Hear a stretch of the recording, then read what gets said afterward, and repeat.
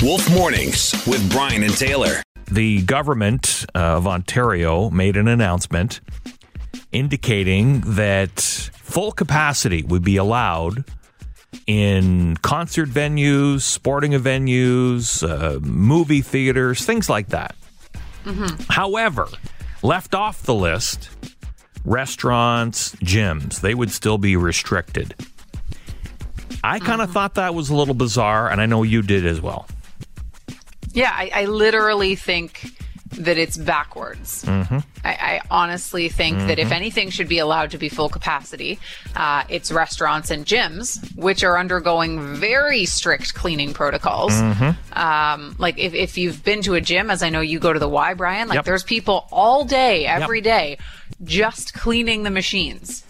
Absolutely. And restaurants, you're sitting at a table with, 3 or 4 people. You're all facing each other. And you still have to be 6 feet from the next table instead of, the normal 2 or 3 feet from the next table. But you can go to a Leafs game and pack in like sardines with 25,000 other people. Yep. You have to be fully vaxxed to go to either place, a restaurant or a sporting venue. Yep. So I don't get it. No, and, when you go to a concert at the Rogers Centre or you go to the Scotiabank Arena, you are sitting next to people that you may not know, people in front of you, people behind you. They say you're supposed to wear your mask the whole time. Yes. But look tonight, when the Leaf game is on tonight from Scotiabank, just watch. People won't be wearing their masks, and that's fine. No. Okay, whatever. They're all fully vaxxed, and that's great. But I just don't understand how we can let Scotiabank Arena be packed.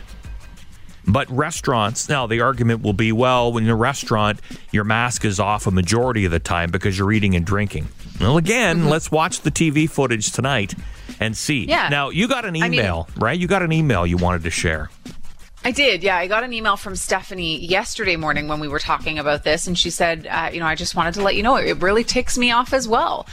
They can open up sporting venues or event spaces, but not restaurants to full capacity. And she said, I fully believe it's because the government makes more money off of a 30,000 seat capacity sporting event than they do off a 150 seat restaurant. She said, that's just my take on it, but I don't disagree. No. I mean, the other side of it is, how hard is the NHL, the NBA, the MLB, even the NFL, though they're not in Canada, how hard are they pushing government to open it back up so that they can start making money again? It's got to make you wonder, doesn't it? I mean, I just found it was... We go from this many fans for a Leaf game to this many fans. Like, it was just like, boom. It's a very drastic jump. And if I was a restaurant owner during this, I would be livid. Oh, my God. Even if I owned a gym right now, I would be livid as well, knowing that they can pack into the Scotiabank Arena for a Leaf game, but they cannot have more people at my gym or at the restaurant that I own. Even though cleaning protocol, as you say, the gyms have never been cleaner. The gyms have never been cleaner. Never. Yep.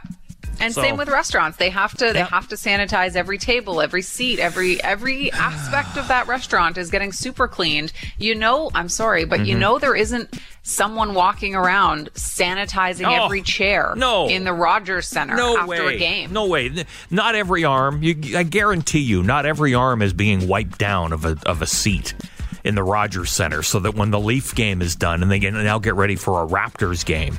No way is that happening.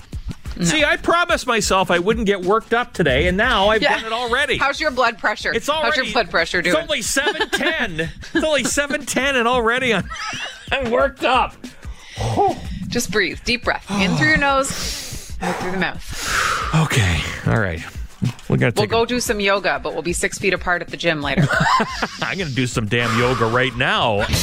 Wolf Mornings with Brian and Taylor. Weekdays 5:30 to 10 on Central Ontario's Best Rock. 101.5 The Wolf.